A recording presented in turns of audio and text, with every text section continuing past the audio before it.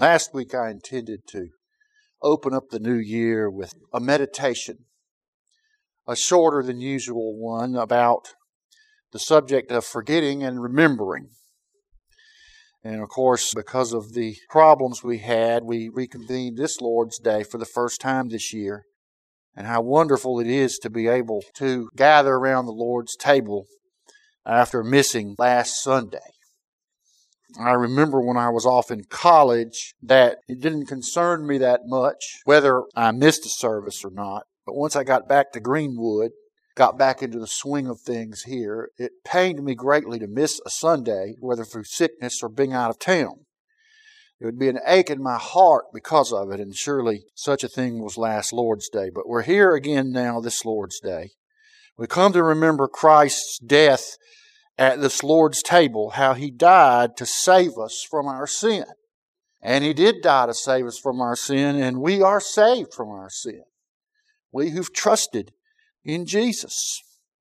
But some people claim that this table forgives sin and is in fact a propitiatory sacrifice. And we spoke a great deal about that in our teaching through Hebrews that we just concluded. We referred to it as the blasphemy of the Mass, which is the sacrilegious claim to be repeating what the Lord Jesus instituted the night He was betrayed. That is the Lord's table. It's been corrupted in the blasphemy of the Mass into a propitiatory sacrifice that's necessary to take away the sins of the people. Not just a remembrance, not a picture, but rather a representation of the bloody body of the Savior in an unbloody form that really forgives sin. That's what they claim. The reason it's a blasphemy, as we well know, is that Christ's sacrifice at Calvary did not leave sins left to be forgiven for His people. It did not leave unforgiven sins. So therefore, the Lord's table cannot be a sacrifice that forgives sins. We covered all this exhaustively. But focus today on the Lord's table versus the Old Testament animal sacrifices, for that is really a better comparison and contrast. The writer of Hebrews tells us of the stark failure of Old Testament sacrifices to perfect the Lord's people. In Hebrews 10 at verse 1, for the law, having a shadow of good things to come and not the very image of the things, can never with those sacrifices which they offered year by year continually make the comers thereunto perfect. For then would they not have ceased to be offered, because that the worshippers once purged should have had no more conscience of sins. But in those sacrifices there is a remembrance again made of sins every year. Now, in the repetition of the animal sacrifices, there is a remembrance of sin. Don't be confused or misled. This is not a remembrance of sins forgiven and cleansed of and put away. That's not what they're remembering when they offer another sacrifice. No, they're remembering sin yet to be taken away. The Old Testament animal sacrifices were a continuing offering for sin not taken away. Unforgiven sin. Sin still binding the conscience and requiring judgment and wrath to come. And this is the key point, that the remembrance of sin that the writer of Hebrews refers to when he talks about the Old Testament sacrifices is not a celebration of forgiveness. It's the dreary and dreadful recognition that there are more sins yet to be atoned for, and that the people are still not made perfect by the animal sacrifices. It is a recognition that the sin is an ongoing and unsolved problem. And not only does it remind the people that they've continued in their sin and are therefore under wrath, but it also reminds us that God remembers the sin. The animal sacrifice reminds us that God remembers our sin, because that's why we're making another animal sacrifice, to appease God. a remembrance of sin that denies peace with God and, in fact, proclaims condemnation.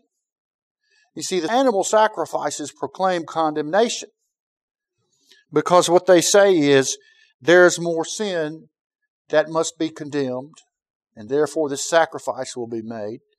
But next year, the same thing will happen again and again, over and over. A remembrance of sin that denies peace with God and preaches condemnation. Because of this, the Romanist Mass is a perfect example of the Old Testament sacrifice, not the New Testament.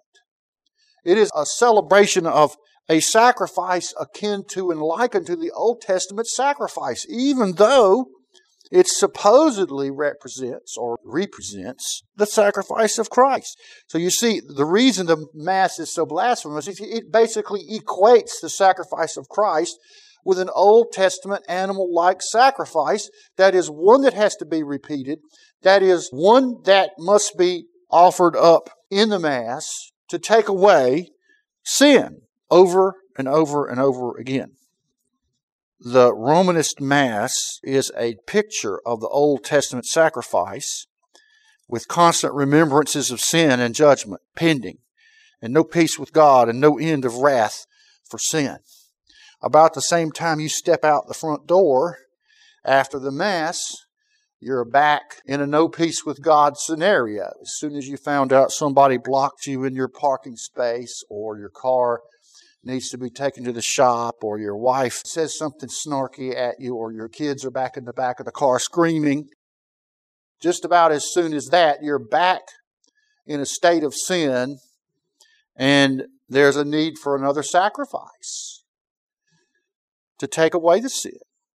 But the writer of Hebrews is not comparing Christ's sacrifice with the animal sacrifices.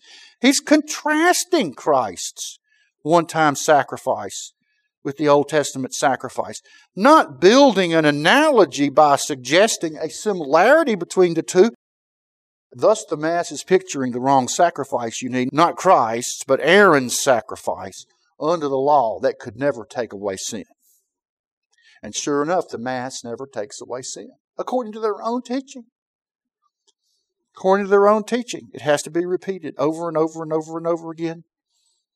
The Mass is a remembrance of unforgiven sin, just like the Old Testament animal sacrifice, and it represents a sacrifice that cannot take away sin and justify forever the believer.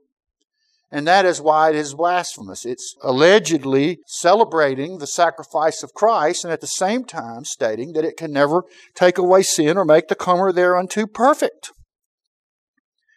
The Mass, you see, is the devil's counterfeit of the Lord's table, because it is a remembrance of sin in the same way that the repeated animal sacrifices were remembrances of sin. It defies what Hebrews says is the difference between a remembrance of sin and what Jesus did for us. Those are two completely different things. In verse 11 of Hebrews 10, and every priest standeth daily ministering and offering oftentimes the same sacrifices which can never take away sins. So as the Aaronic priesthood, so as the Roman Catholic priesthood.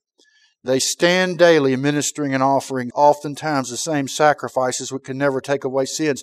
But this man, our Lord Jesus, after he had offered one sacrifice for sins forever, sat down on the right hand of God, from henceforth expecting till his enemies be made his footstool. For by one offering he hath perfected forever them that are sanctified. So there is the contrast, the sharp contrast between the Old Testament sacrifices that are a remembrance of sin and the one-time sacrifice of Christ that forever perfects his people. You see, there is finality and completion in the sacrifice of Christ versus repetition and remembrance of sin in the Old Testament sacrifice and in corruptions and perversions of Christianity, such as the Mass. One sacrifice that perfected us forever versus repeated offerings that cannot take away sin. nor perfect the believer. For if it could, Hebrews has told us, it would have been discontinued already, wouldn't it? This is Christ's sacrifice is discontinued. It's never to be repeated because it took away sin. Hebrews compares the remembrance of sin with the consequence of Christ's sacrifice, which is no remembrance of sin. That's the comparison. If your ritual and your Mass and your Lord's table isn't comparing the Old Testament sacrifice with its remembrance of sin by your religious activities being a recollection that there is no remembrance of sin, then you're doing it the wrong way. You look at verse 17, quoting the promise of the new covenant, which Christ's blood executed. Their sins and iniquities will I remember no more. So you see there's remembrance of sin and condemnation and dread and the need for judgment versus no remembrance of sin. That's the consequence of the sacrifice of Christ. And so at the Lord's table, we better be remembering the no remembrance of sin and not remembering our sin. There's no remembrance of sin. That's the consequence of Christ's sacrifice. And notice, importantly, it's God that doesn't remember our sins against us anymore. Not the worldly human priest, not even us. We ought to not remember our sins against God, but sometimes we do. The important thing is that God doesn't remember them against us. God remembered the sins of the people of Israel against them when all they had was animal sacrifices. But God does not remember the sins of His people who have trusted in His dear Son, God's Lamb. God doesn't remember our sins, and we must not either. We are declared without fault because of Jesus. And the consequence of this change in the remembrance status of our sins before God is this. Verse 18, now where remission of these is, that is, forgiveness of sin is, there is no more offering for sin. There is no more offering for sin. Our offering is finished at Calvary. There is no condemnation for us. We have peace with God forever that cannot be broken because Jesus Christ was delivered for our offenses and He was raised again because we are justified. But that raises the question, how do you remember no remembrance of sin? Which sounds like a question that a Jewish person would ask. How do we remember not remembering our sin? How do we do that? Well, the answer is we remember who took away our remembrance of sin and God's remembrance of sin. That's who we celebrate at the Lord's table, the Lord Jesus, our sacrifice. That's who we adore and worship around the Lord's table, the one who took away God's remembrance of our sin. That's something that's worth remembering, isn't it? Not remembering our sin, but remembering the one who took away God's remembrance of our sin.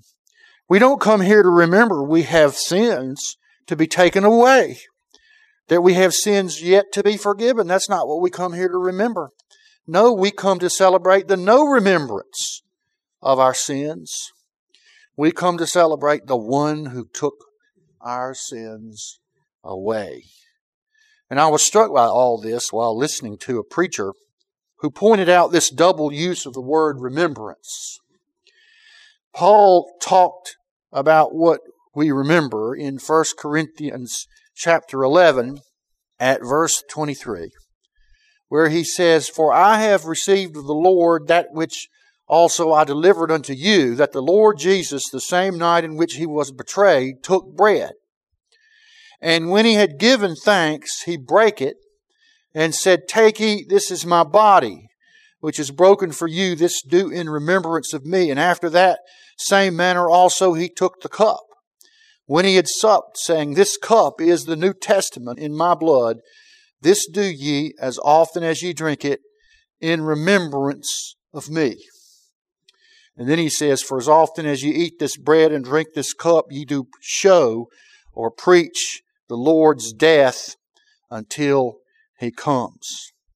Now note well that the Old Testament sacrifice and the sacrifice of the Mass remember sin unatoned for, remember judgment and an attempt to forestall God's wrath. But at the Lord's table, Paul says we do this to remember Jesus, doesn't he? We don't do this to remember sin. We do it to remember Jesus. In fact, the word remembrance in Hebrews 10, where it says every year the animal sacrifice, in that animal sacrifice is a remembrance of sin. That word, and here in 1 Corinthians 11, where it says we do this in remembrance of Christ, is the very same word in the Greek, remembrance. In the animal sacrifices repeated year by year, there is a remembrance of sin. And in the Lord's table, there is a remembrance of the Lord Jesus. It's the thing remembered that differs, you see. The Old Testament sacrifices repeated remembered sin. The Lord's table, which reminds us of Christ's death, it doesn't remember sin, it remembers the one who took away the sin. So the thing remembered is different. Sin versus the Savior. Our sin unforgiven versus the one who forgave and took our sins away.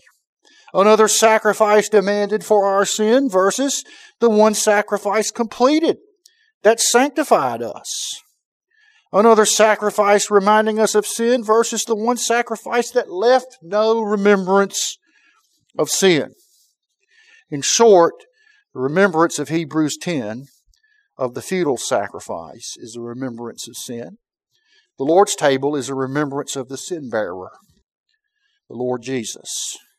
God made him to be sin for us, he who knew no sin, that we might be made the righteousness of God in him.